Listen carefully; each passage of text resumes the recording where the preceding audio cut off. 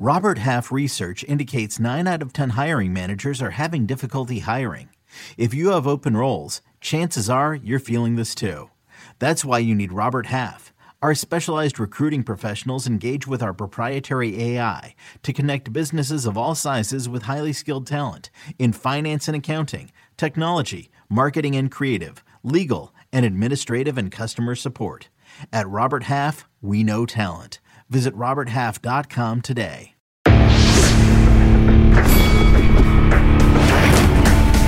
Reveille, donks. Look at us now, tip to tip. This is our life. This is our passion. That's the spirit we bring to this show. I'm Luke Thomas. I'm Brian Campbell. This is Morning Combat. Oh, yeah. Levity, indeed, donks. It is Friday, April 2nd, 2021. This right here, live and direct from the bomb shelter. It's Morning Combat, the best show in the world, Luke. It's a big claim, BC. Well, you know, I think I'm the type of guy that can back it up with my BDE. You know me very well as a pale destructor of all good things. I am the big beige one, Brian Campbell of CBS Sports and Showtime. This man next to me is a name that is Just try. Try to be nice today. It's my co-host, Luke Thomas. Thank you. Hey, can the camera people make more noise? It's fine. I mean, you guys want to knock some they're not making enough noise. Over. I need more noise. Luke, when Fridays, it's BC Day. We let our hair down a little bit. We put on the tight tweed and make ourselves look a lot thinner than we actually are. And we have the audience rake us over the coals for our mistakes. Yeah, and I'm not hungover at all. So this is a great start to Friday. And as you heard off the top, April 2nd, you probably saw the promo. Big day for Bellator MMA moving exclusively to Showtime. That, of course, begins tonight. We're going to have some picks to break it down. I'm sure a lot of you saw our extended weigh-in special yesterday where we went very in-depth on that. A lot of great bonus videos and interviews as well. But this is Morning Combat. This is the Friday show to get people set up for the weekend. A bit of housekeeping notes. Please, merch 1.0. It may be the final days for this, but it's still available at store.show.com. That's true. You may have seen some teases and mentions throughout social media and in MK. The new merch is coming. It is. We trust me, we've had to go through it all, quite literally. They made Luke try on every single piece, and you as well. And they tried to do more than that, and we don't do that kind of stuff. BC, here. would you mind getting on your knees for this photo? And just. I said, listen, I'm going to call HR if this continues. Also, in talking about Bellator on Showtime, it's a great time to get your 30-day free trial of Showtime right now by going to Showtime.com. And how about a first-time subscribers deal for all things Bellator MMA? Show.com/Bellator MMA. 30 days free. The first 6 months for $4.99 when we're talking about docs, movies, Showtime Championship Boxing, me belching on the air, and then you sprinkle on top the launch of Bellator MMA on Showtime. Now is the time to get on board. And, of course, Luke, like all great drug dealers, Showtime willing to give a little bit for free in the beginning. Tonight, you can catch Bellator 255 on Fubo TV, Pluto TV, YouTube, J-Date. I think we got to work a spot. Friendster. Yes, Friendster. Friendster maybe might be kind of, and of course Showtime. Grindr. I just met her. No, that's when Greg Hardy calls out Tai Tuivasa. Yes, that's what that is. But no, it's going to be on Showtime tonight. So there's a lot of different ways. But here's the thing. You don't have to pay for it tonight. Today you get to just try it out. No excuse not to watch. Yeah. Really. I mean, what's holding you back at this point, right? Unless you're just a big asshole. But we got a lot to talk about today. People missing digits, big time pranksters in the MMA game, potentially, depending on your side of the slate right there. Luke, before we get into all things serious, just want to make a comment. You know, this week we've been back where we belong here, somewhere in the swamps of Jersey. I'd say making some of the best content possible in this space, all right? Yes. I think it's a big, important reminder that this show only, I'm not going to say only exists in studio, but that version that we do on Zoom, it's great that we have the opportunity to do that. But it's a bastardized, redheaded stepchild. It's not this. And we've done a lot of content this week. We did the Wednesday show. We did all the stuff for Bellator yesterday. I joined your live chat. We're doing the live chat, and we're doing the post-fight show tonight. And if people don't think we didn't record a Room Service Diaries last night, Luke. We did. We will have to edit out. It was a good bit. It was a great bit, actually, that we'll have to get edited out so we can keep our jobs. Probably. But, outside of that, people will be getting that on Saturday. So check out our social channels below. We're going to do Dead Wrong later. So, of course, morningcombat@gmail.com is the way to reach us right there. reach at us, not around, please. We're not really into that as much. And also, Jesus. See, that's where the HR line. I mean, we need a alert here on the show, like an HR alert, when you're getting dangerously close to either bad jokes or bad problems. And I would have rung the bell on that HR alert. And also, we will have a live post-fight show tonight after Bellator 255. So much good stuff. You know, when we say MK all day, nearly every day, Luke, I don't even think you were prepared for how much we are filling that hole, right? Yes. I like that. I like that smile. I like the way the show feels on me. You put that jacket on and you act like you're Doctor Strange. Dr. Strangelove. Oh, one more shout out. We love our viewers. Thank you, of course, for all the people that sent in, you know, some things for us to sample, some beer, some good stuff like that, some sauces. I wanted to shout out one of our OGs from day one, WebScream, our fine ambassador of all things graphics. Him and his lovely wife had the first offering to the world, their son. Pietro, I think it was his name. I don't know. I didn't see. Anyway, congratulations to WebScream and family over there in Italy. Much love on the extension of all that. Your family, your brand, good stuff. Luke, there's going to come a point where you're like, BC, enough with the intro. Let's get into the meat. Yeah, well, you want to, meander. It's your opportunity to meander. Okay, we'll pull aside the meat curtains like it's some leaked pics, and we'll get. Where's the HR button? We used to be like BC's hilarious '90s references.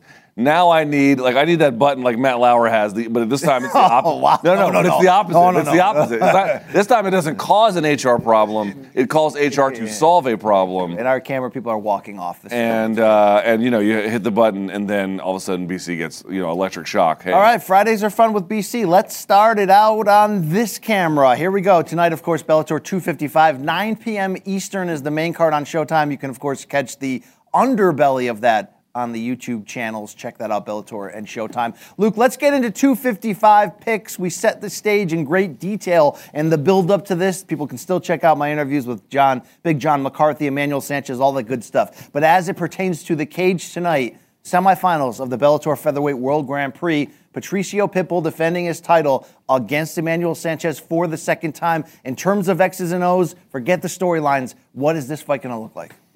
I think it's going to look patient at first. I think it's going to look chaotic in many parts. Some of the best fights that Patricio has, of course, like any good fight, has back and forth. But, Patricio is not immune. He is very, very heavy-handed. He's very, very good, but he's obviously not immune from having good offense done to him. I don't know what's happening quite over here, but you get the idea. So to me, I think we talked about this yesterday. You have two guys who are very experienced, two guys who are very skilled, two guys who know each other. They're well matched. Obviously, they earn their position that they're in now. So I expect a fight that will probably go longer. Both are quite durable. I expect it to have every phase of MMA touched, all the transition points, some wrestling, a lot of striking. I expect Emmanuel Sanchez to do what he normally does, which is try to pressure, and we'll see to what extent Patricio can handle that or not. It was interesting to me, BC, we've spent a lot of time talking about the improvement of Emmanuel Sanchez because it is incontestable. It is not debatable that he has not improved. Especially the last 3 years. 100%. Since that first fight.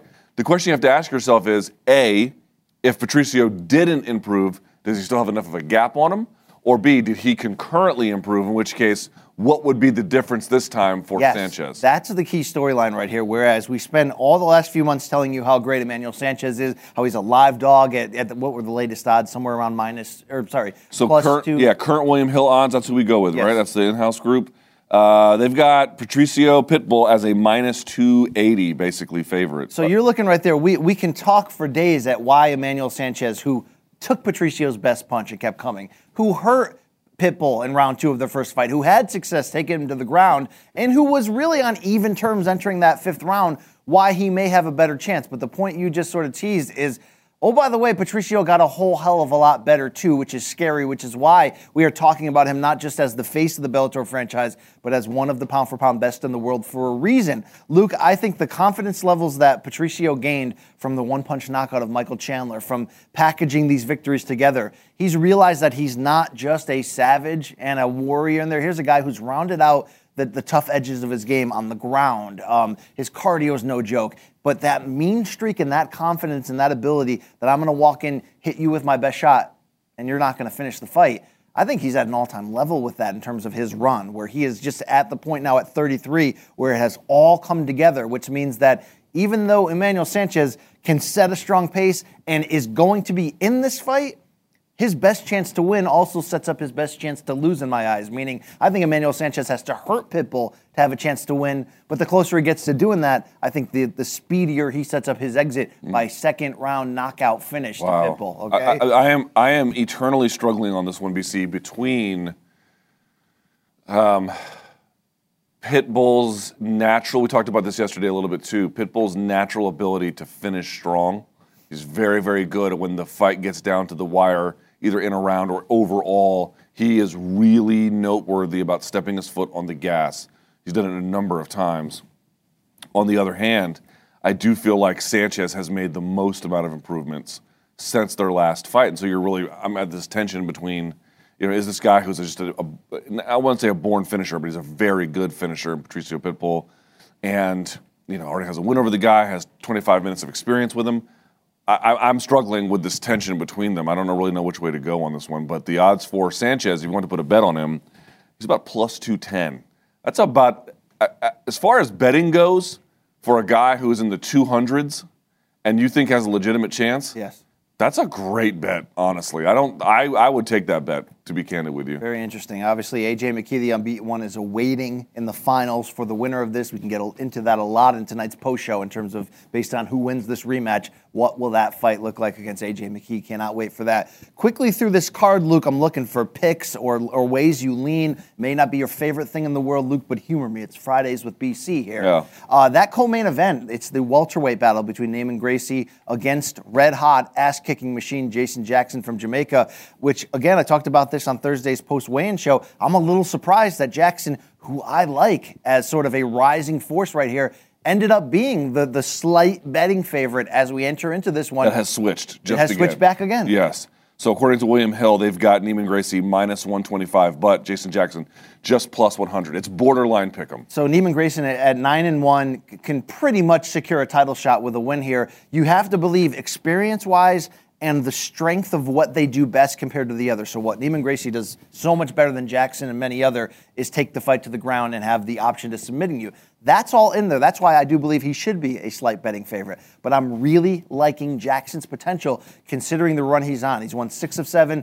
The only loss was to Ed Ruth by split decision in which he dropped Ruth multiple times. Luke, I'm talking myself into the belief that Jason Jackson is going in the right direction at the right time, and he'll find a way to put hands on Gracie and make this a fight. If it's a, no-gi grappling contestant competition like you like to watch on the interwebs, I like Gracie for days. Can Jackson, though, find the openings, hurt him, and win this by knockout? I tend to think he probably could. We mentioned this as well yesterday. He is huge for the weight class, which is, welterweight already features big fighters. He's a big one among them. I tend to think that Neiman Gracie, obviously his best work is, far and away on the ground. He's very, very good there. But I don't think it's fair to say he's out of his depth on his feet. I don't think he's as good as Jason Jackson, but I don't think he's that far behind either. So while if the fight stayed on the feet, you would like Jason Jackson's chances, I don't think that there has to be a desperate scramble by Gracie to put it on the floor. I don't think you have to. It's not. You don't get it there. There's no chance. You can mix it up. I think at some point he probably does need to have some real punctuated moments of ground control. But if he doesn't get the finish there, I don't think that's a death sentence for Neiman Gracie at all. He's very underrated.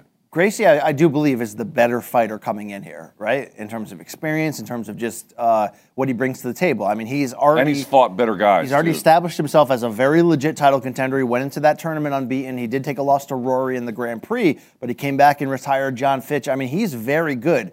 The question is, can Jason Jackson elevate his game to a level we really haven't seen before? Is this the beginning of Jason Jackson as a viable welterweight title contender, or is this just a guy who's going to be a tough out, right, in the right situation? Right. This is what I love about this fight. This is the ass-kicking machine's chance to explode into the elite. Now, should he lose it, it's not the end of the world, but he does go down to a level. He becomes sort of an also-ran, a guy. This is his opportunity to be much more than that, Luke. They've given him the chance to splash into the title picture. I don't know. I feel the energy when he fights out there. Whatever he lacks in technique, he fills that gap with explosion, confidence. You saw little unpleasantries between them at the weigh-in too, which isn't typically the Gracie way. No, And, Neiman's a very nice guy. so this is a very well matched fight. It's going to be very interesting. I like Jackson though. I like him. Yeah, no, I think he's very good, and I don't think he's going to be completely overmatched on the ground either. I don't think he's as good as Gracie. The more time you spend there, you're certainly courting risk. But I also do think in favor of Jackson, if he wants to be spending some time on the ground, certainly on top, he wouldn't want to be underneath necessarily. But if he can get a takedown, he shouldn't necessarily panic. He might be able to do a little work there and then back out and go back to the feet and then mix it up. It's a very, very, I'll say this, well-matched fight. And I got to like either person against Douglas Lima, which is really kind of what's on the line here. Is true. Gracie against Douglas Lima would be fun for one reason. And I think Jackson versus Douglas Lima would be fun for a very different reason. Either way, you kind of get a great fight out of it. Of course, Lima coming off of that loss to Gegard Mousasi when he moved up in weight. Obviously, MVPs in that top 5. Yaroslav Amosov, how MVP is again over Yaroslav Amosov, is a crime. But Khabib's cousin, Usman Nurmagomedov, the unbeaten lightweight, making his promotional debut tonight. It'll go in there against Mike Hamill, 7-4, trains with big-time competition, pushed Adam Boric to the limit, I guess you can say, coming up short in a split decision loss. The storyline, everything here is about Usman announcing himself to the world that I am the next in line of the great Shmesh Factory's Nurmagomedovs. I'm a little bit different than Khabib, we're going to find out. But in terms of betting-wise and picks-wise, is there any reason to like Hamill to prove this guy wrong? If someone said, and you can see him there on the right, if someone said, give me the number one reason, not being accident or anything else, like what in Mike Hamill's skill set is the best thing he can leverage against a guy like Nurmagomedov, and you'll be able to point to some formidable things, but there's just not a really concrete argument behind that for winning. It would take those things plus, I think, off-peak. When I say peak, I don't mean like in his prime, but I mean like, he's peaking for this moment in the course of the camp. For that to happen, it would have to be something would have to be wrong in that equation. He's a massive favorite. William Hill has Usman Nurmagomedov as a minus 840. I mean, that's a huge favorite in MMA. So I think Mike Hamill is a fine test. I don't really see any convincing reason to say he would win. But as we all know, MMA is crazy. And finally, we really like that women's flyweight battle that could again produce the next title contender when Alejandra Lara Azul of Colombia reformed after the 2 defeats to the former champ Ilima-Lei Macfarlane and then Juliana Velasquez, the current champ in their non-title bout. She'll be in there against Kana Watanabe, Japan's 9-0-1, the former judoka. Will your wife be watching and should be cheering for the Medellin product? Medellin. Okay, how is that Medellin when it looks like Medallion? Well, okay, we've had this debate before with Cynthia's last name. But in Spanish, the 2 L's together becomes an English Y sound in many places. So it is acceptable to say Medellin. But if you ask people from that city where they're from, they don't say it with a Y. They say it with an English J. So it would be Medellin. The double L is a Y is a J in Colombian Spanish. I appreciate your studious response to that question. That's the answer, Medellin. Recognizing my lack of culture and filling in the gaps. In fact, you complete my sentences in many ways. But will Abuela be Team Azul in this one? Yeah, big time. Okay. This one, whenever, who's the one who trains with, out of the King's MMA? The other Colombian girl. The olive oil one. Forget her name. Anyway, yes, anytime a Colombian fights, they all kind of watch. So, yes, the answer. All right, I kind of like Watanabe here. It's a very pick-em fight. It's a very flip-em. And I love Azul. Personality-wise, she's fun, all that's great. Just, I'm not seeing a killer in there yet, Luke. I'm not seeing somebody who can finish fights. Yeah. I've seen her do well. I've seen her show in certain moments where she has a major advantage over her opponents in terms of skills. But to your point, I've never really seen all the different pieces put together in a real bout of consequence that shows real, affirmable skills at the highest level. Like you can just say, okay, this is a person who is clearly putting everything together in a concerted effort to climb these ranks. I've not seen that either. I've seen sort of inspired moments here and there, unattached to the other.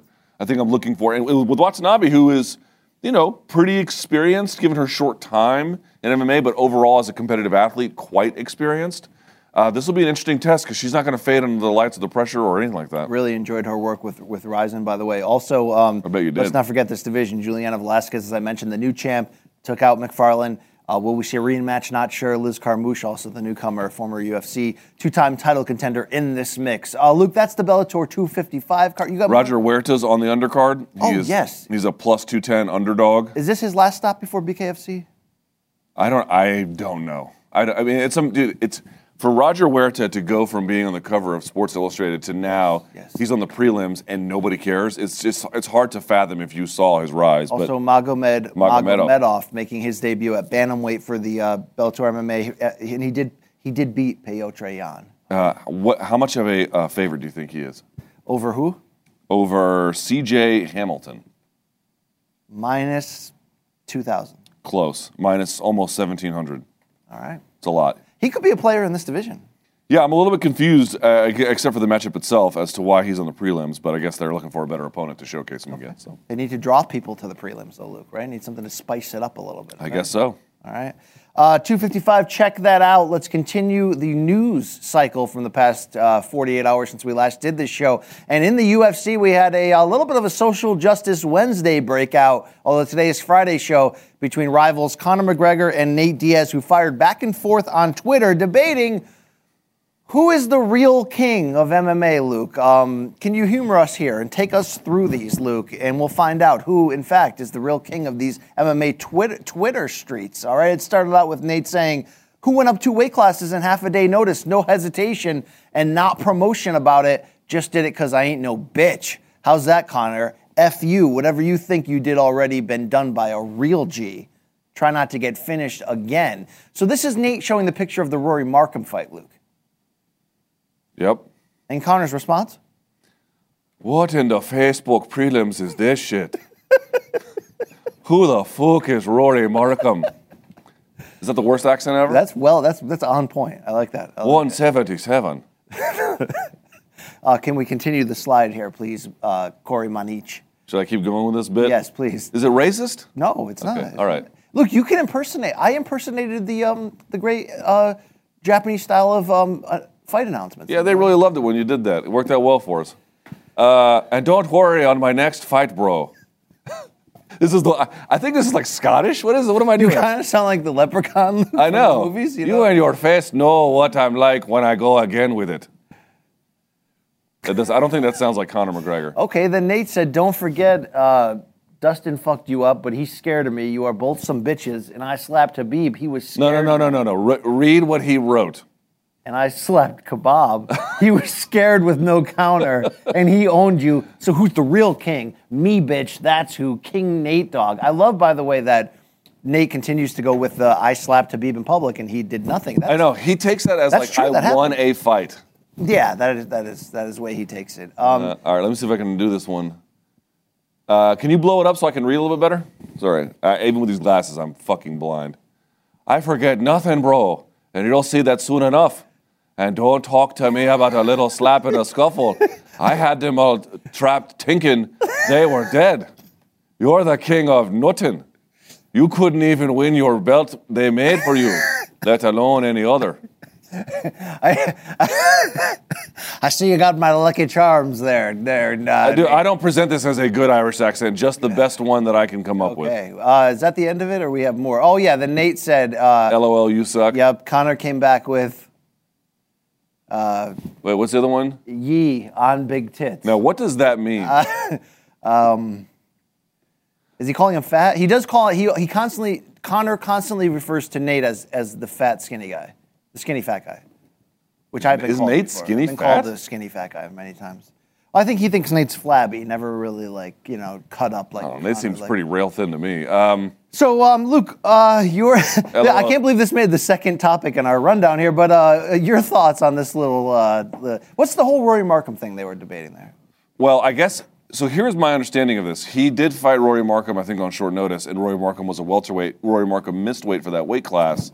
So I think what he's saying is because Markham came in at 177, technically he was fighting a middleweight contest. Yes. Because that would actually be above welterweight. You'd actually be, remember, the middleweight can be 172, depending on where you're at, all the way to 185 or 186, again, depending on where you're at. So I think that's what he meant. But Conor's like, dude, yeah, Rory Markham. I mean, you didn't fight. So is that Nate's way of saying, fight me at welterweight, bitch? Is that what it's like? I think he's just trying to say that Conor's taking a lot of credit for being the first to do these big, bold leaps in weight and everything else. And he's saying, I kind of already did it. But yes, dude, Nate fighting a guy at 177, given he's like a natural lightweight, and he beat the fuck out of Rory Markham too. Like, I do think that's a legitimate win, but I understand Conor's point, which is like, that's not an A-class opponent, and it's not. Yeah, you're taking everything I worked for, mother effer. All right, we'll put that one to bed. Let's move on in the news cycle. As we left off on Wednesday's show, Jon Jones was on a lengthy Twitter attack against the UFC for all things negotiations to the idea of him moving up in weight and challenging new champion Francis Ngannou. Luke, this continued in very bizarre ways over the last 2 days. If we can show the stream of consciousness tweets. Here's Jon saying, I feel like the fight is monumental. Matchups like this don't come very often in a lifetime. Me stopping Francis, wow, who said stoppage, Luke? In my first fight up at heavyweight would be nothing short of extraordinary. Ali versus Foreman, hosted by the UFC. Manich, stay right here. Luke, are you okay with him essentially comparing this to Muhammad Ali at a time where people thought he was getting washy, fighting a destroyer in George Foreman? Is this the potential to be UFC's Ali Foreman? I don't think it carries some of the same cultural significance, but I don't think the comparison for the sport itself is all that off, honestly. I really don't. Yeah, and it has the potential. I mean, look, when I said on this show, I think this fight can do, with the right promotion, over 2 million buys, and I know I said, well, I wonder what it could do. Could it do 3? But the whole point was I think it could do above 2 with the right promotion. People are like, BC, what are you, stupid? What are you, crazy? John's never done more than 1 million on his own. I'm telling you, now we have the ESPN arm. Watch what happens. If this fight does get signed, and we're going to get into that in a second with the ongoing of tweets, and they promote it the right way, and they use ESPN and SportsCenter and push it into people's living rooms, it's going to get there. I'm telling you, this is that kind of fight. I certainly don't know what its upper bound limit is, BC, but I do recognize, if promoted correctly, these two together are greater than the sum of their parts. Damn right. The temerity of you to tell the truth there. Very omerta sandwich waiting for you after this one, Luke. Let's continue with the tweets. You literally did that jacket. You did that jacket as well. You did that joke yesterday. You know, but I wasn't allowed to joke during your live chat, so I had to really, spend my bullets. You were allowed to joke, just. Hey, it's Kaylee Cuoco for Priceline. Ready to go to your happy place for a happy price? Well, why didn't you say so? Just download the Priceline app right now and save up to 60% on hotels. So whether it's Cousin Kevin's Kazoo Concert in Kansas City, go Kevin, or Becky's Bachelorette Bash in Bermuda, you never have to miss a trip ever again. So download the Priceline app today. Your savings are waiting. Go to your happy place for a happy price. Go to your happy price, Priceline. Survivor 46 is here, and so is On Fire, the only official Survivor podcast, and we have a twist this season. The winner of Survivor 45, Dee Valladares, will be joining us every week. We're going behind the scenes of the biggest moments, the how and the why things happen, and the strategy and analysis you can only get from someone like me, a Survivor winner. Listen to On Fire, the official Survivor podcast, wherever you get your podcast. Anyway, Jon came back with, I've been working my ass off for years. Concussion surgeries, fighting the toughest competition UFC had to offer throughout my 20s for right around $2 million per fight. Very candid here, Jon. I'm just trying to have my payday. The fight all of us fighters believe is one day possible. Fair enough. Let's move to the next one. I believe I was grossly underpaid throughout my entire 20s. I'm not even here bitching about that. I just want to see the future done right. He's a Robin Hood in fighter's clothing here. Let's keep it going. And here's the interesting one. I had a brief phone meeting with UFC's lawyer, Hunter Campbell, a few days ago. As of right now, I expressed to him that anywhere around 8 to 10 million would be way too low for a fight of this magnitude. That's all that has been discussed so far. Pause right here. Luke, we talked about Jon countering Dana's boldness with basically putting it all out there on Twitter. He's basically live tweeting a negotiation here. The right move for Jon in your eyes? To put a number that says anything above that, and we're talking. I mean, he's right.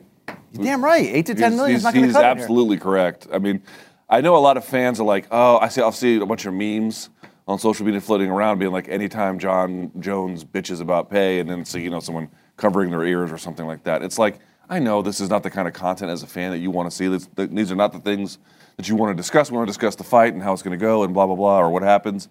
But his argument, I'm sorry, y'all, this is not up for debate. He is 1,000% correct. They could easily pay him that, make all their money 3x. Do people realize that if this fight does... And he was underpaid in his 20s. All right, let's say this fight did conservatively, to me conservatively, not to you, but let's say it did 1.6 million buys, which is a lot, right? Which would be a shitload, and let's say underperforming relative to some of your expectations. At what, 79 a pop? What are they charging? I think it was 69 the last one I paid for, so let's say Do people 70. realize how many millions that is? Do people realize how much money the UFC makes off that? They don't have to split it with anybody else. It goes. The partnership is funneled. When people are like, I don't get that people are not realizing that the higher end, the guys who are on the damn poster. I do. And BC, you could have it at a place where there's a gate.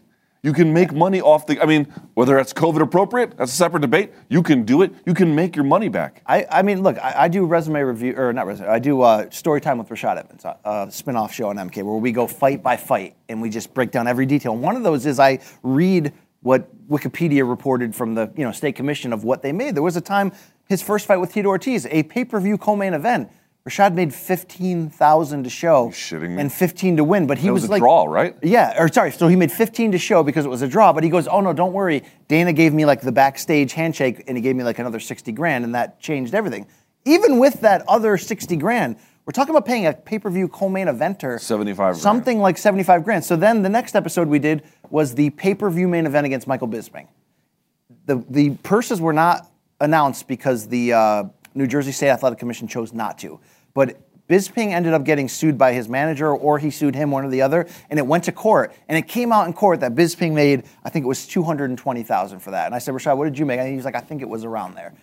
We're still talking about a pay-per-view main event at the time of a show that did something like 700,000 buys, and they're still only making $200,000 a piece at that. The UFC has been getting. Let's just say it outright. The UFC has been employing these independent contractors due to the leverage in the marketplace at a discount rate for virtually the entire experience of their existence. I mean, I get that somebody like a Mayweather and Pacquiao and Canelo have built up such a large standing and control and better leverage and all that, and Mayweather can control the price of the hot dogs and the seats. I mean, he has all the control, so not everybody's going to get guaranteed $40 million or whatever. But we're in 2021. The UFC is on ESPN. It's got, there's a lot of big things going. You're telling me a pay-per-view main eventer for a fight that we know is going to do at least 1.5 million buys conservatively, they can't make 10, 15, 20 million each? Do you not, people do the math here. You know what I mean? And also who deserves this in your eyes at the end of the day? And also, it's like, dude, how many times are we going to watch a year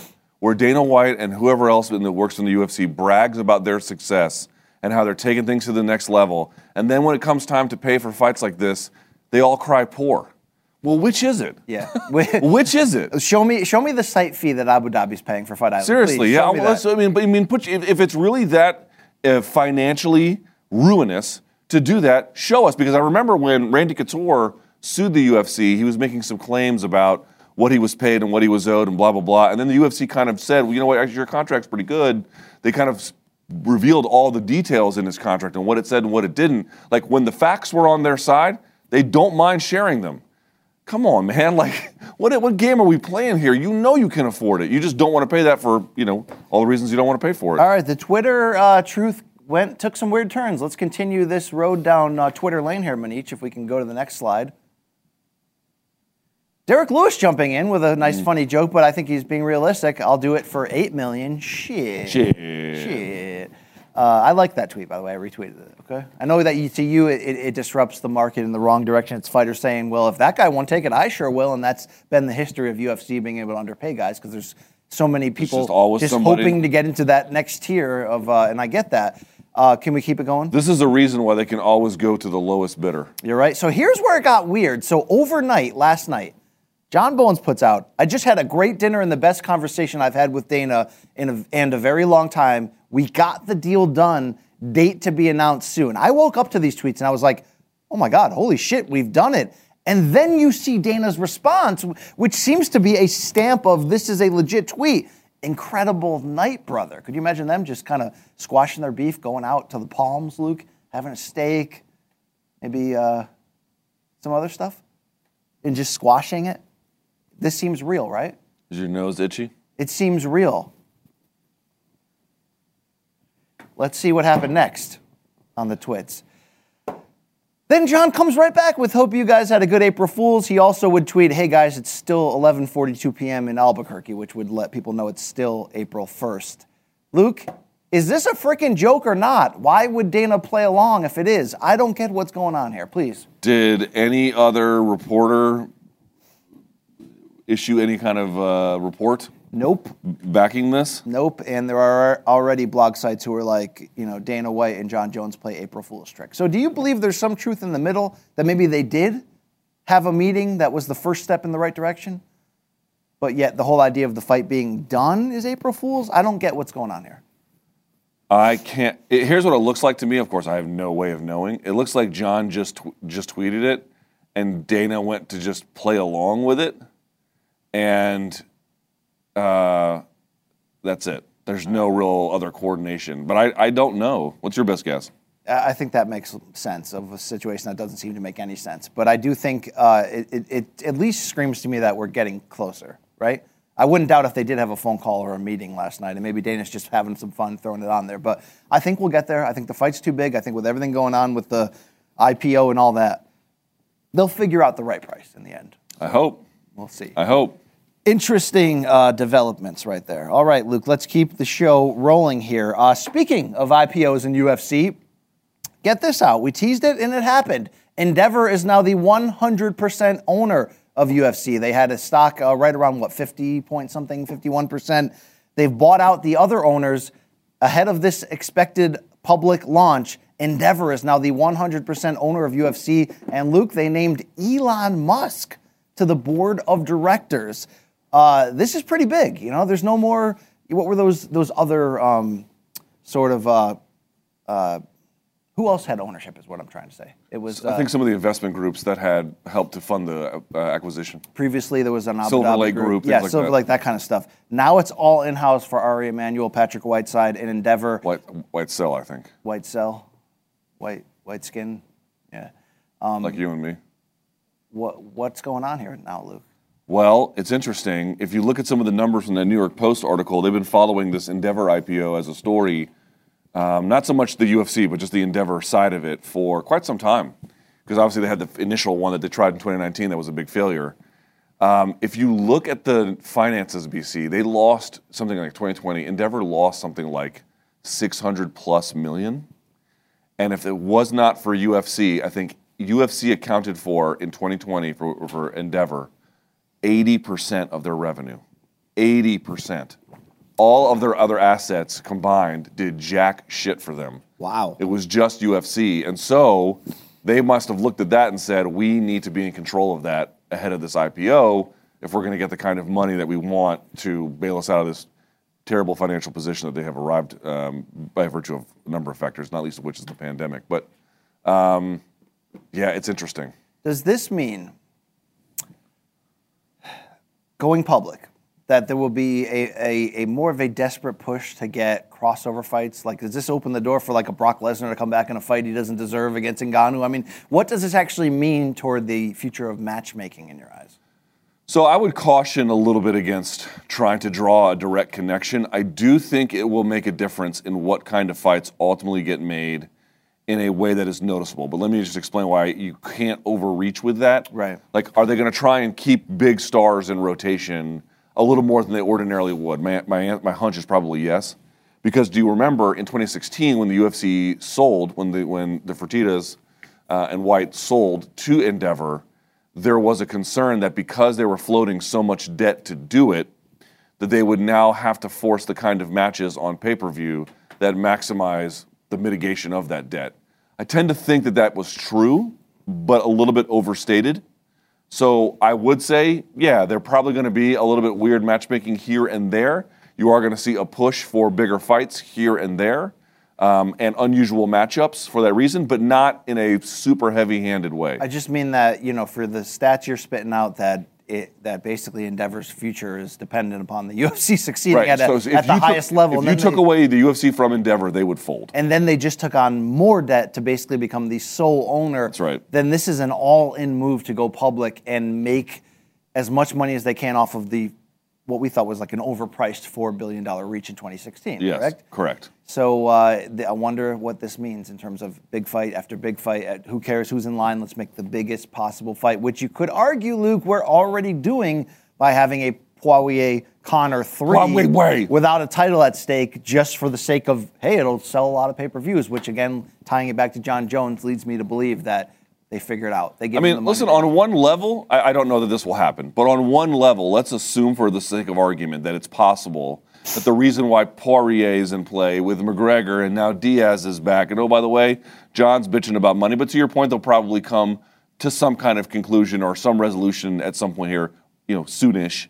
Maybe you could argue, I don't know if this is true, that the need for Endeavor to have the UFC reach, its peak value for them, they need to make fights like this. They got to pay guys a little bit in particular situations to remain active. Like it doesn't result in like a pay boost across the board. It's not that. But for this guy, for that guy, for her, yeah, they might get a little bit more. There might be something to that. Well, for fans, 2016 was still my favorite year of as both a fan and journalist of following the UFC. It was just big fight, loaded card after loaded card. And I think, Luke, we look back and we realized it was because let's make the brand as strong as possible at the moment it gets sold. You have to wonder if 2021, which we already were sort of praising as, damn, look at 261 with the triple header. Look at, we are just getting big fight after big fight. This is a great time to be alive if you're a fan. Maybe you don't care as much in terms of the fighter pay, in terms of the other that. You just want great fights. This is the year you're going to get them. I mean, is it a coincidence that Dana tweets Misha back and goes, "Come home"? I don't think that's a coincidence. Her? Yeah, she revealed that she had some concern given her employment with One whether she would be welcome back, and she basically said the moment Dana texted her and said, "Come home," that was the turning point. So. I mentioned Brock Lesnar before. If you're looking at what's a big piece we can bring back that'll just shake up the casual fan and big pay-per-views, what about that other lady that brings in a lot of eyes, Ronda Rousey? Didn't he just say that there was no chance she was He did. Back? I'm just wondering, like. Of course, yeah. With Dana, you have no idea what's true or not. I mean, I don't think it would happen. I don't think Rousey's going to do that again. But Luke, does he hire Gina?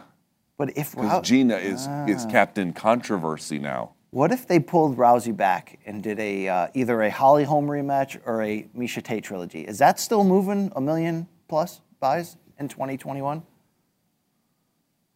Yeah, it does. Mm-hmm. I think so. Massive. I mean, it has to be promoted correctly and everything else like that. But yeah, would you care about a Ronda Rousey comeback? And we have no reasons, outside of just full-on financial speculation. If she was training in a real kind of way, maybe let's say outside of Glendale. Less Armenians? As the son of an Armenian, I say that painfully, yes. Maybe some fewer ones are in order in this particular case. But yeah, I would take that seriously. Let me ask you something about Ronda Rousey. Please. A buddy of mine told me this because, dude, I have tried, you know what, on my timeline, BC, I curate my timeline. Oh, really? And anytime I see a pro wrestling hashtag, I put it into muted terms so it doesn't pollute my timeline. It's a lot of work. Here's what I found. It doesn't really work. They just keep coming up with new ones, and I constantly have to, go through this process. So here's what I've noticed, BC, and this is a serious question. I've noticed that the women in pro wrestling tend to feature a lot more in my timeline than they used to. I'm just seeing them all over the place in various matches of consequence, and I see people talking to each other about how they're important. I asked a friend of mine, is there anything at all, the rise of women's MMA and its popularity and its mainstream acceptance with the rise in women's professional wrestling? Yes.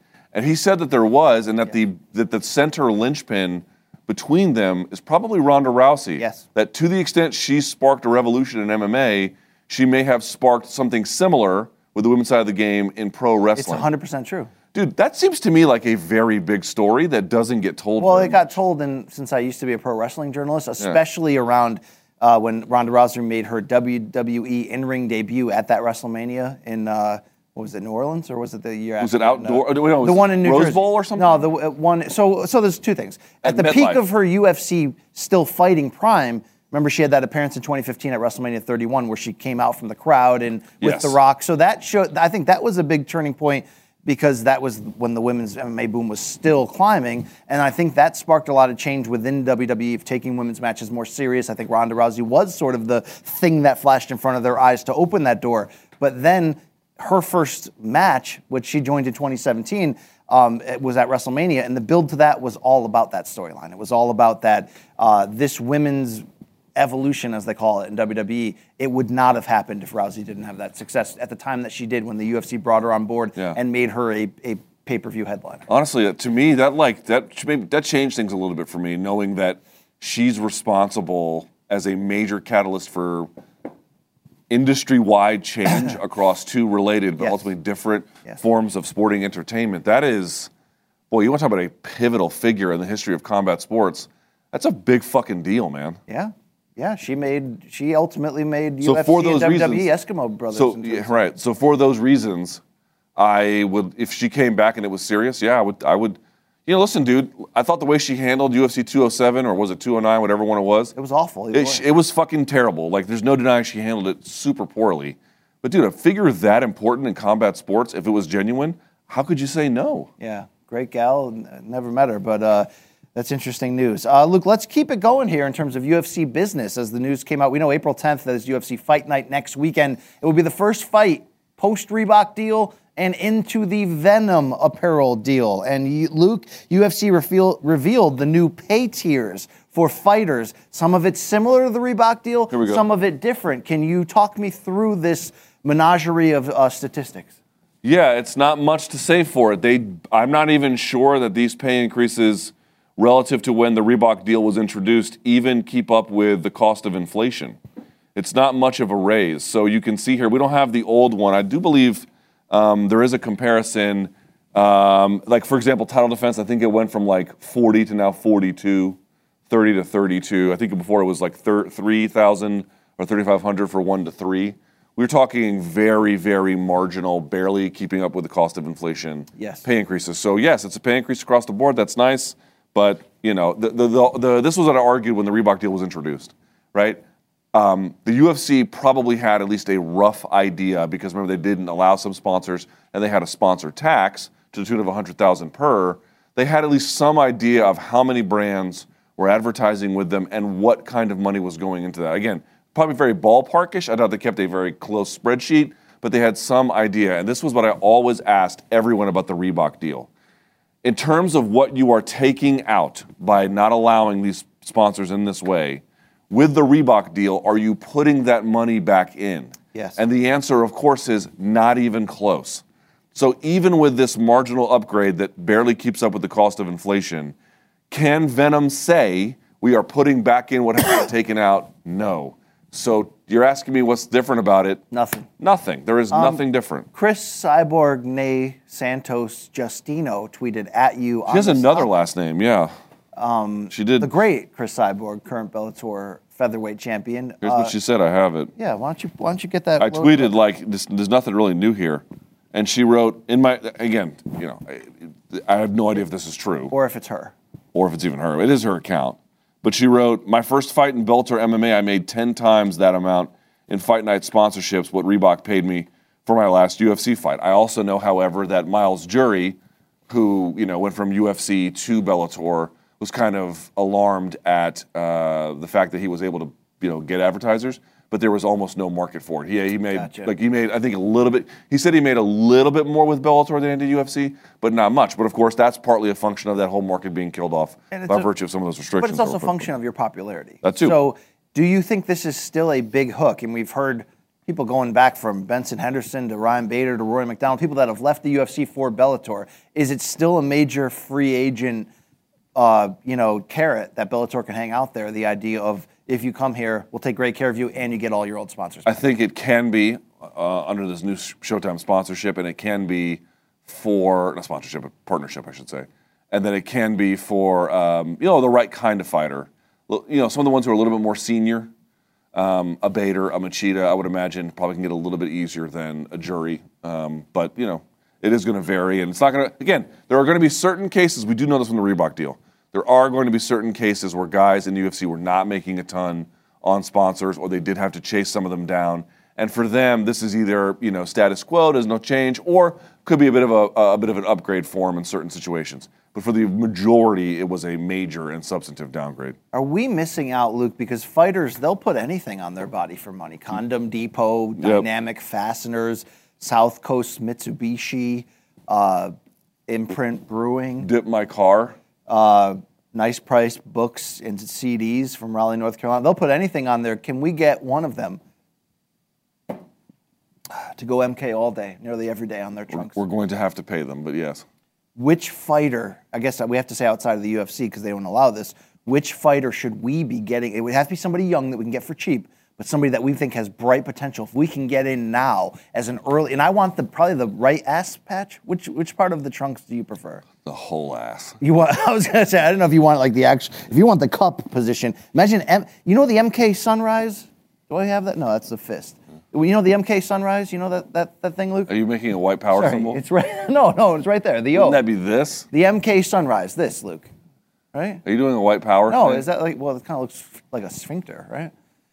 So what I'm saying is, if we put the MK Sunrise on some guy's package there, who should we target? You want to get on Pico? No, I feel like we have to go Yaroslav Amosov. That's a fair point. Yeah, if we could get on It's affordable real estate, I feel we like. could get on Amoslav's package, this could do wonders for this show. And his whole ass. It's like, all right, where do you want this ad? We want to cover his entire ass. Thank you. All right, let's keep the respondents to news going. Hey, let's go boxing. And all you MMA fans can tune out right now as BC tunes in. Couple quick hitters, Luke, this Saturday afternoon on ESPN from Dubai. We have a world title bout when your buddy, Semper Fi, all the time here, Jamel Herring, defends his WBO 130-pound title against the great Carl Frampton, Luke. Frampton of Northern Ireland is looking, Luke, to become the first fighter of Irish origin to win titles in 3 different weight classes. Do you care about this fight even remotely? I do, because the odds have it as a pick'em. Which I'm a little surprised, because like Herring, remember that last fight in the quarantine last year? I think it was against Okendo. It was not a strong performance. He did not, he ended up winning like a technical or disqualification he won by, and it just wasn't. And he looked like shit. And yeah, let's be honest with that. And also Carl Frampton in his last fight kind of got into a war with a guy you wouldn't expect him to. So Frampton is at that point where he's a legend. I could see a loss leading to retirement. He's had some injuries. I could also see him winning this fight. I feel like he should be a higher favorite, but the odds makers like it as a virtual pick'em here. William Hill is not I don't know what to say. It's minus 110 both directions. So everything you need to know. Herring is a good boxer. He's tough as nails, Luke. He's of your ilk, right? And I like Frampton here, though. I like him. I like him a lot to win this fight. By the way, I don't know who this is. This King Tug? Who is this? Tursin by Kalakmet? No, that's not King Tug. Okay, he's minus 10,000 favorite to beat Heber Rondon. All right. I'm going to go War Heber here. I'm going to put a lot of money down, Luke, try to put an addition on my house. Also in boxing, Luke, Tyson Fury. There's a picture making the rounds on the internet. We know he's supposedly in discussions for a 2-fight deal this year against Anthony Joshua. Have you seen this picture of how skinny our man's is here, the Gypsy King? Okay, let me just play devil's advocate for a second. Whoa, bro. Hold on, let me play devil's advocate for a second. First of all, the pick starts at the bottom of his knee, or the top of his knee. Run the full screen, Monty. It wouldn't even matter, the full screen. I brother. double-checked it before the show. Even with that, you don't get much else, okay? He's more or less fully clothed, and he has a goatee. I'm not saying, I'm not saying he doesn't look thin, because he does.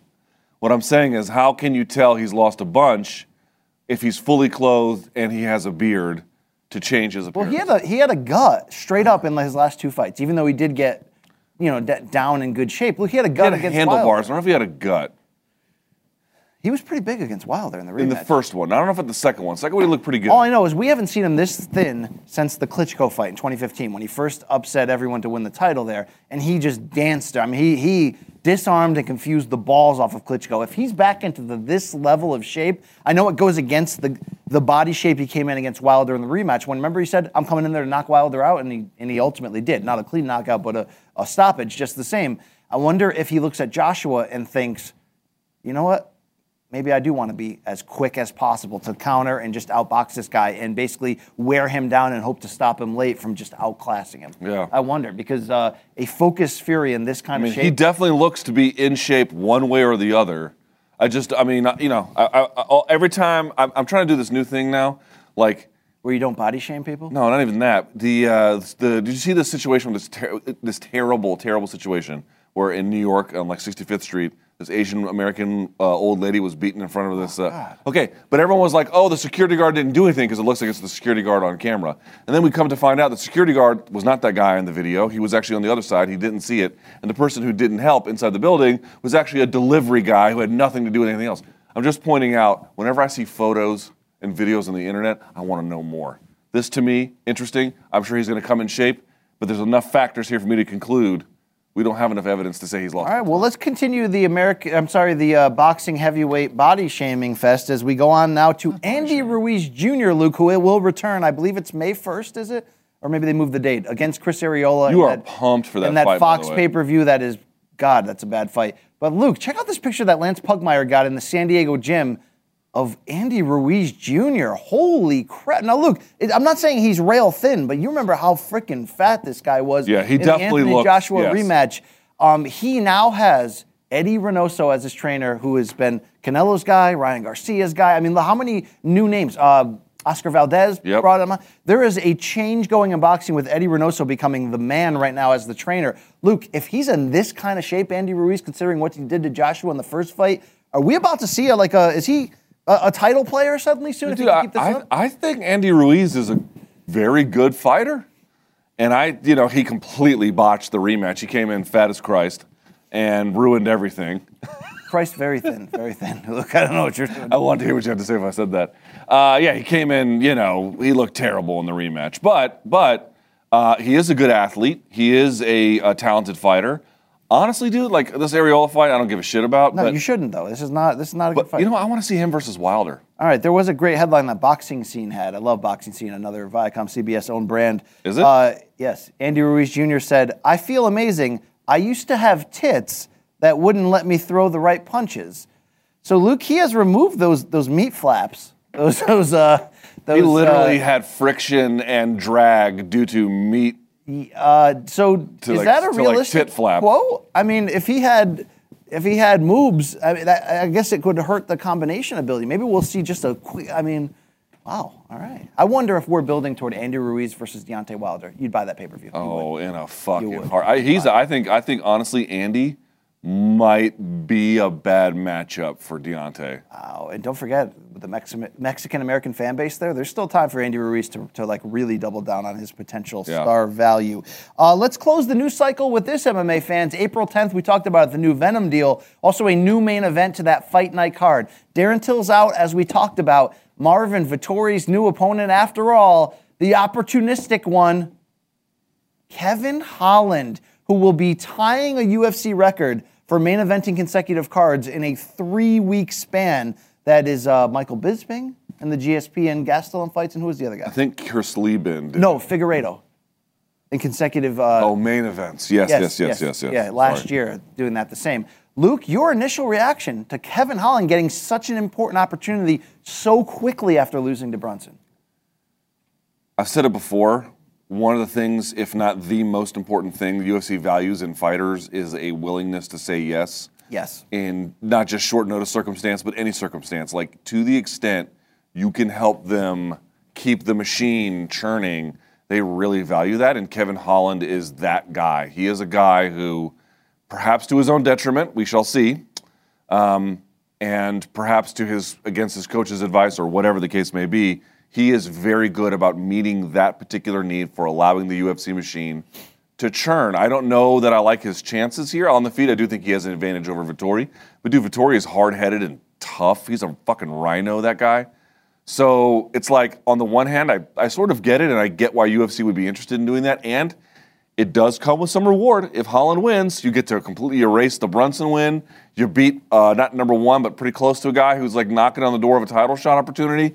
It's a huge opportunity. But on the other hand, if you go in there and shit the bed twice, back to back, and you're like, I'm just out here having fun, you could double down on some of the bad sentiment that you fomented This from is a the big Brunson double down. loss. This is an opportunity for Kevin Holland to erase that. And this fight is going to be a war, Luke. Do you remember the great college football movie from the 90s? It might not be a war. Called The Program with James Caan. Oh, who does it? Laying down in the middle of the street? I saw that on opening night. By the way, there was a fight in the theater between Crosby High football of Waterbury against Naugatuck. It was wild. Luke, do you remember that psychopath? That sounded sad.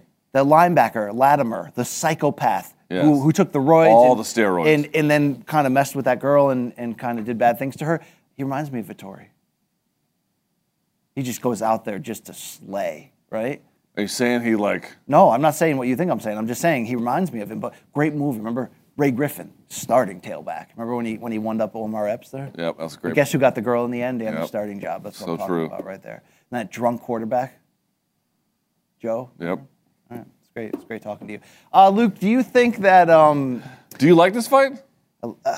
I don't hate it. I mean, I don't necessarily like Kevin Holland in this fight, but again, we know the quickest way to Dana's heart, and this ain't an easy fight, so he's gonna. And it's their main event, and they who the fuck's gonna fight Vittori on short notice? Kevin Dude, Holland. has. Luke, there's no the way this can't be a brawl because Holland has to prove that he is a winner and that he's tough and all. Okay, these but things. he's the new Cerrone, and we all know that Cerrone is gonna go on win streaks, and he's prime-ish Cerrone was gonna go on win streaks, and he's gonna beat people. But we also know that style is going to eventually, maybe this fight, maybe not. Eventually, though, we all know it blows up in your face. We all know that when you just take fights like this all the time, I think there's something to be said for the kind of streaks it can put you on, but it can put you on another kind of streak just like that. Every time you say "to the extent," which is one of probably your favorite newest catchphrase, I always want to be. It's not a new catchphrase. I've been saying it since 7th grade. I always feel like you're about to go to the extreme. I rock a mic like a vandal, light up the stage and have them jump like a candle, dance, right? No. Like a poisonous mushroom. There are people on the internet who find this bullshit charming. You should know I'm not one of them. All right. Currently searching for co-hosts. All right. Thank you. We've got a job vacancy out there. All right. Luke, it would be awesome look, we will divorce one day in a catastrophe. Yes, it will be a nuclear meltdown. Yes. But if somehow we were able to do it, because some divorced parents get along. Yes. And they're able Not mine. They're able to still function as Yes. operators. If we started our own Monday Night Wars in-house, if you and I were like, you know what, fuck each other, but at the same time, we love Showtime, we love this brand. We're going to do Morning Combat Red and Black Wolfpack style, and then the regular Morning Combat, and we go head to head. Not in terms of clicks and views, because I know you value that shit so much. Luke, you value the bottom line and no, I'm talking about critical value. Okay, I find myself a new dance partner, and I go head to head with your show. The least relevant kind of value.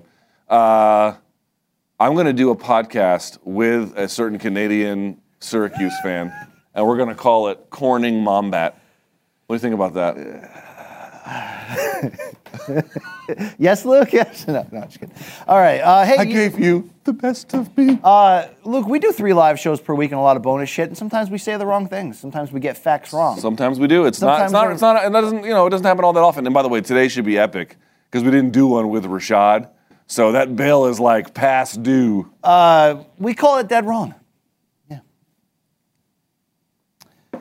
morningcombat@gmail.com is the address to reach us at with these. Our own Mikey Mormile, our great producer, hopefully he curated these effectively. Here we go, Luke. We shall see.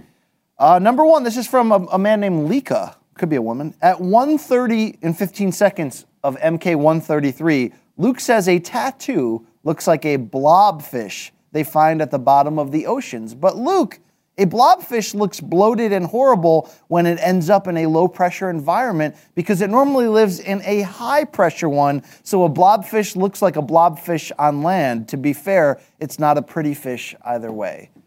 I don't think that's dead wrong. He's saying... he didn't say that the blobfish doesn't look that way. He just said it was a limited context, but I never clarified which context I was talking about. So therefore, I don't feel like that's a dead wrong. So you won't take the L? Not on that one. Not on that one. All right. I think that's fair. Brandon, you got something to say behind the camera over there? Yeah, dude. A lot of chit chat. A lot of noise. What, you got a date after this? Hey, hurry it up, you twos. All right. This is from Joseph Michael or Michael Joseph. Either way, don't ever trust a man with 2 first names, right? That's me. Luke Thomas? Oh, God, you're right. It's so true, yeah. Or Thomas Luke. It's All fucked. right. Hey, last Friday, about 42 minutes into the show, when talking about T.J. Dillashaw, Luke mentioned his trilogy with Cody I Garbrandt. know, I keep doing this. However, they only fought this. twice, with T.J. winning them both. Yes, yes. I expect this kind of error from Average Dick Energy BC, but definitely not from Brigadier Bengay Luke Thomas. Brigadier Bengay fucked this one up. There's sometimes where I'm like, hey, remember when Smiling Sam Alvey had a light heavyweight title fight? And everyone's like, no. I'm like, I could have sworn I remembered it that way. Yeah, it's just I can't undo a bad idea for some reason. Yes, I'll take the elder. Do you remember when Travis Lutter went full mount on Andy Silva? I do. I thought for sure he was going to win that fucking fight when he did. Remember when Silva offered to go full mount on my wife in that weird email offer? That was odd, right? I do remember that, yes. Well, you know what? Yeah, Listen, I'm still using the hair gel that he sent me. you got to shoot your shot, you know. All right, thank you very much. Let's keep it rolling here. Rye Guy from New Hampshire writes in, on episode 132 of MK, BC referred to the late, great Kurt Cobain's wife as Courtney Hole, but her name is Courtney Love, yeah. and she was the lead singer in the band Hole. Love the show. You guys are great. Yeah, that was the joke, guys, to call her Courtney Hole. Where do you come down on what That kind was of the joke, okay? That was the, you know. Where do you come down on the curation of these is not. Yeah, as good as- that was actually the punchline, Courtney Hole. So that was, yeah. Right, it's a joke. Okay. Where are you on Hole in terms of as a Big, well, Luke. in terms of as a band? I don't want anything to do with them. Oh, make me over, burn it, burn it, burn it. No, Do you think she had a hand in his death, Luke? No. as in like an active contributor. Yeah. No. Or just she could have inactively contributed through I think there's a frustration. lot of fantasies about her having some kind of Puff Daddy like hope that Big B.I.G. dies so he can cash in. yeah. I mean, is he really and missing him, I Luke? tend to think that they're all bullshit. Is he really missing him? Probably.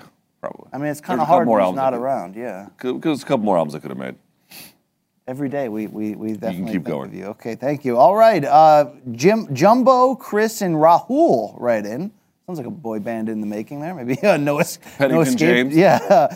BBC mentioned in the wheel section that Tough Melendez Pettis, where the inaugural strawweight champ got crowned, was season 12 of Tough. Dead wrong. That's 20. season 20. Yeah. Season 12 with GSP Koscheck coaching featherweights like runner-up Michael Johnson. I'll take that L. Yeah, I was wrong. Okay, all right. I was wrong, all right? Season 20. Think I care? You know that's the first UFC fight I was ever in attendance for. Which one? Esparza versus Nama Yunus. That was the fight night card. Yeah, December Was it the night 2014. before a pay-per-view? It was the night, I think it was the night before boxing. No, I was in, so what? That was Vegas, I believe. December 2014. I can look that up. Yes, that was the night before I covered Amir Khan versus versus Devin Alexander, which was a Showtime fight. And also that night, Tim Bradley fought Diego Chavez, also in Las Vegas, but on HBO.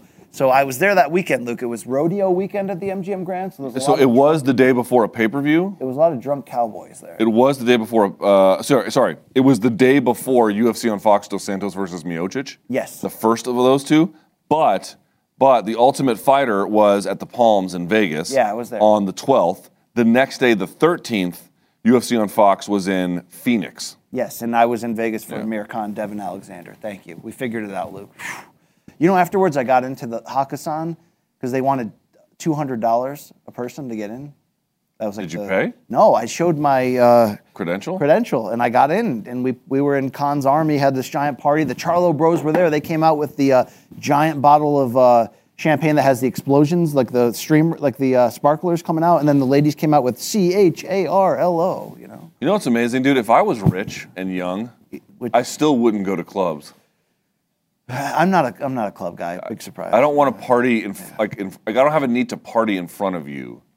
I don't. You know, I'm not gonna dance. So no, I'm not gonna do that. That's not a thing. You're also very square.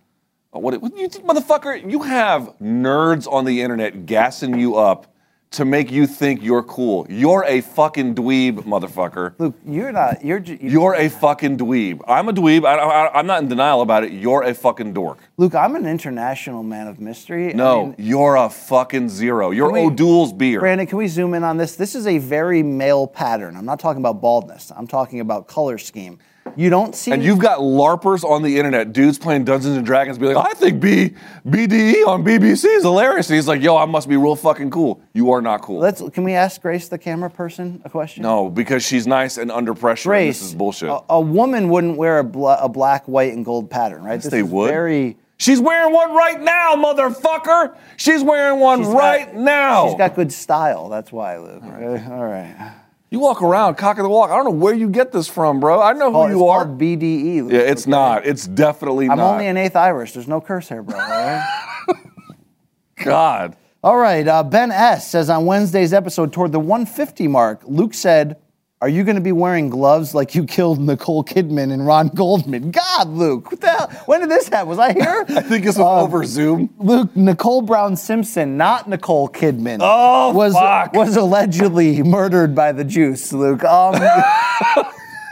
Didn't he do a thing Why are we like I laughing at admitted this? it? I mean, How many times has OJ confessed for money?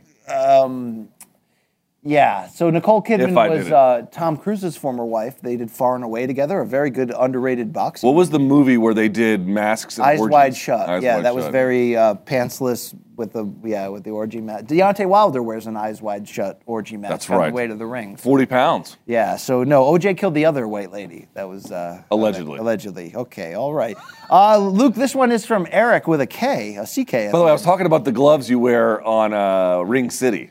That was the first episode because the California Commission was very nervous, Luke. Okay, so I wore latex gloves. All right. I look like a predator, right? Not just you, everyone on set, but yes.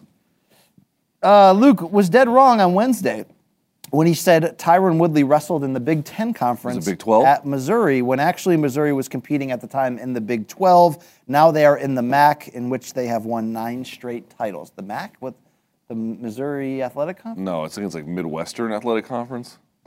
Well, I was wrong thinking he wrestled at OSU. Yeah, at least I had the right university. Was that Cormier, OSU? Yes, Bader, Arizona State? correct. Or Arizona. No, wait.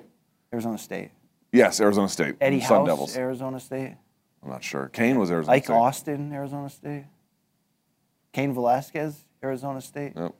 Brown Pride, brother. All right.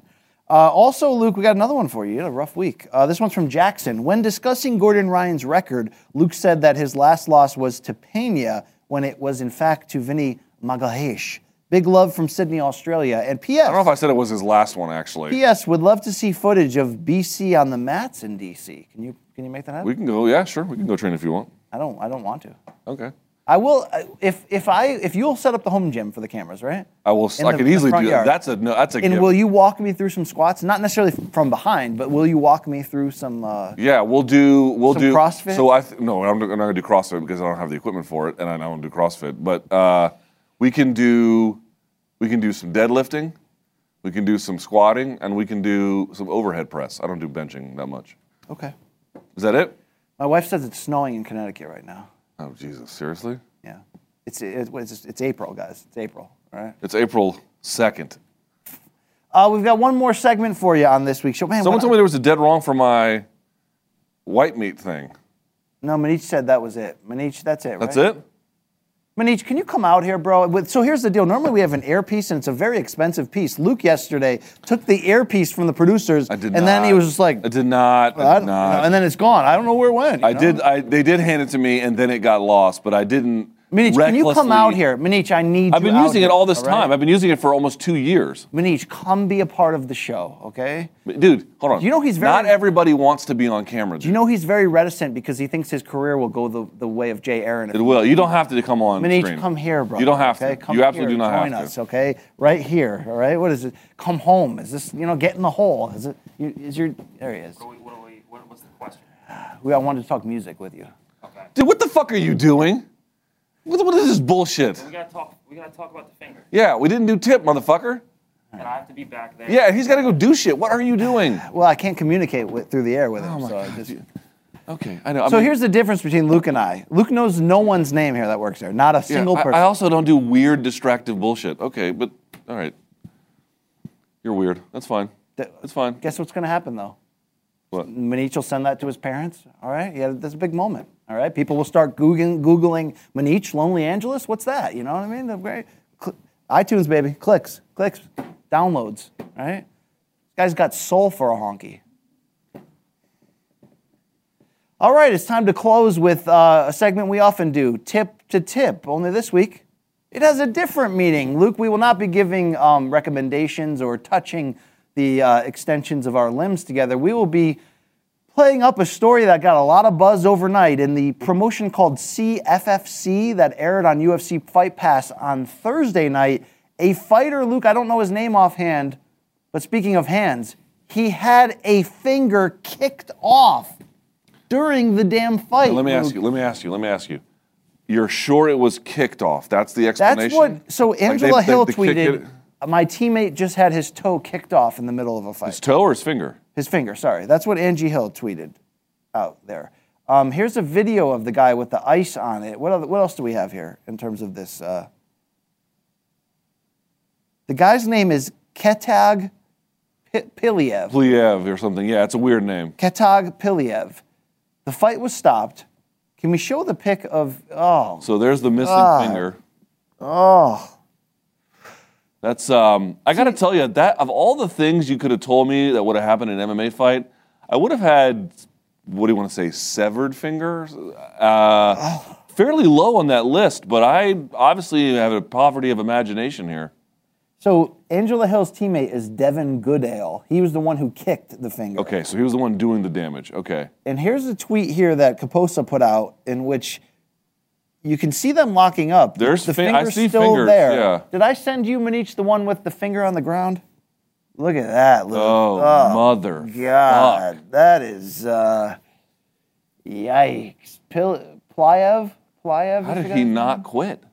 He's tough as balls. Oh, shit. See, Luke, this is the part of MMA culture that I've never been into. Like, hey, you want to see a guy's leg break and risen? No, I don't. I don't want to see that shit, okay?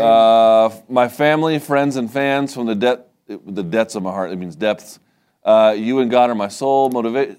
Okay, there's a few misspellings in there. He shouts out Dr. Maggie Wilson here, Luke, okay? He says... Finger is back in place. Okay, all right, that's good. Oh, wow. Yikes. Jesus, dude, they did a good job with that. That's cool. I mean, it looks like a bad cut, but it doesn't look like that bad, right? I'm not into this shit, Luke, okay? I'm not into this. I love this shit. That's not what I get down. I don't get down to that stuff, okay? I like to be... I like to dress in tweed. Back in the early days of the internet, did you ever go on ogrish.com and looked up fucked up videos? No. People used to show videos of like women making love to horses. I was not into that either. Like there are just like there's lines. I wasn't really going in that direction. No, I'm saying there's bestiality is a thing. Yeah, no, not for me. But there are people that like gross stuff. Like, hey man, check this video out. No, and by the way, you have a history of sending people you love on holidays the most outrageous shit, like tweets of hey, check this out, and then they click on the link. Yeah. And it's, I won't say what it is, but it's very questionable. It's not nice of me. It's not nice. So you should talk. This is. Well, it's not bestiality. I can tell you that. That's a little weird for you to bring up. But yes, I used to go on Ogrish. See, I'm a husband. I'm a father. So I met the guy. This is going to be an OG reference. Yes. Did you ever go to Consumption Junction? No. I met the guy who founded it. Sounds like a stall in a men's room where bad things happen. No, but bad things do happen there. I saw a guy get beheaded once. It was not money. It was not money. All right, Manish, I'm sorry that awkward interplay. I thought we were going to have a conversation. Luke kind of spoiled what we were doing there. It was... yeah, that was my fault. It was for the culture, by the way. What does that mean? Manish is very, very, very talented person. Gaff. Which we culture? found out last night, Gaff's got a Taekwondo gold or black belt. He's a gold belt. He was a gold belt. blindside left tackle in high school, and he's a rapper. Can we get Manish, Gaff, and Pennington James to finally make a Morning Combat theme song? Maybe team up with Callie on drums from Holland. Callie, you know the guy, right? Yeah, I want a rap song about me and BC from the three of them. All right. Manish, you good? I'm good on the Cali collab. Manich's not into the Cali The Cali collab, you can miss me with that. Yeah. Luke and BC make it look cheesy. All right, Bellator 255 is this evening. You can check out our pre-fight coverage on CBS Sports HQ. Luke, you and I will be on directly after Pitbull and Sanchez are off tonight. I'll be doing a little stop by HQ. You'll be getting things going right here in the bomb shelter, and I will join you in progress. So please, after the fights tonight, check out our live MK reaction show. And if you're looking for even more content to get you ready, go to Showtime Sports' YouTube channel and check out Road to Bellator 255, in which you and I sat at a very beautiful restaurant under the auspices of freedom and did this high-end, expensive shoot that, I don't know, 2,000 people have watched on Twitter? I don't think even that many have seen it. More people have seen me interviewing boxers you've never heard of than that. That's right. Mm-hmm. But it's a nice video. It is. It is. I apologize for being so hungover today, Luke. That's okay. You pulled it together. I do. You know, I did pull it off right there. All right, for the great staff here, Luke, Malka, Showtime, CBS Sports, we love the people that love us. Also, please follow us at these handles right here.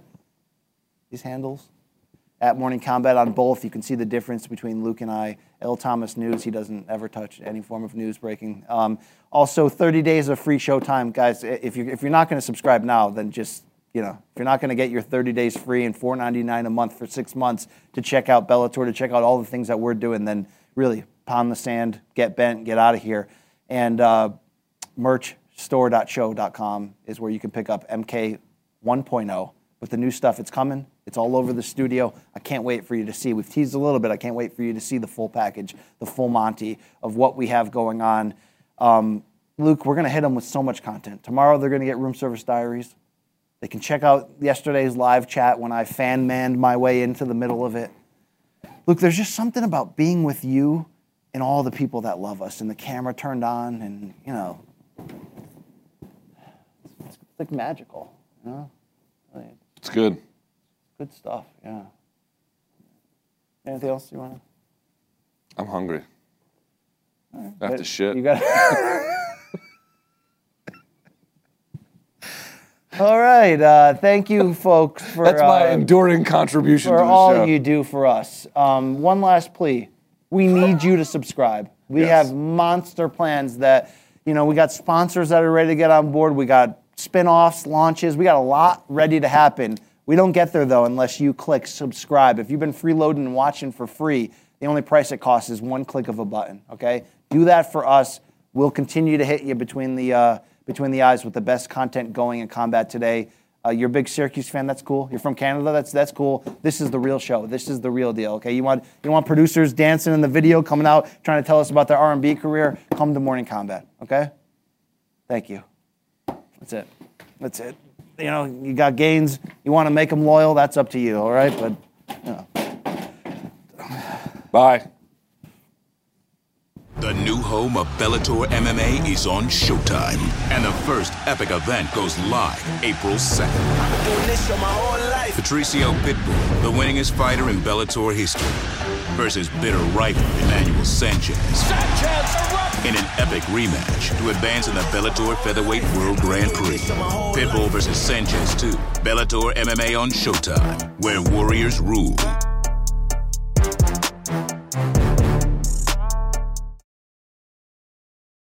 Check out our new NBA show, Beyond the Arc, part of the CBS Sports Podcast Network, where you can find me, John Gonzalez, NBA insider Bill Ryder, and Ashley Nicole Moss 5 days a week talking all things NBA.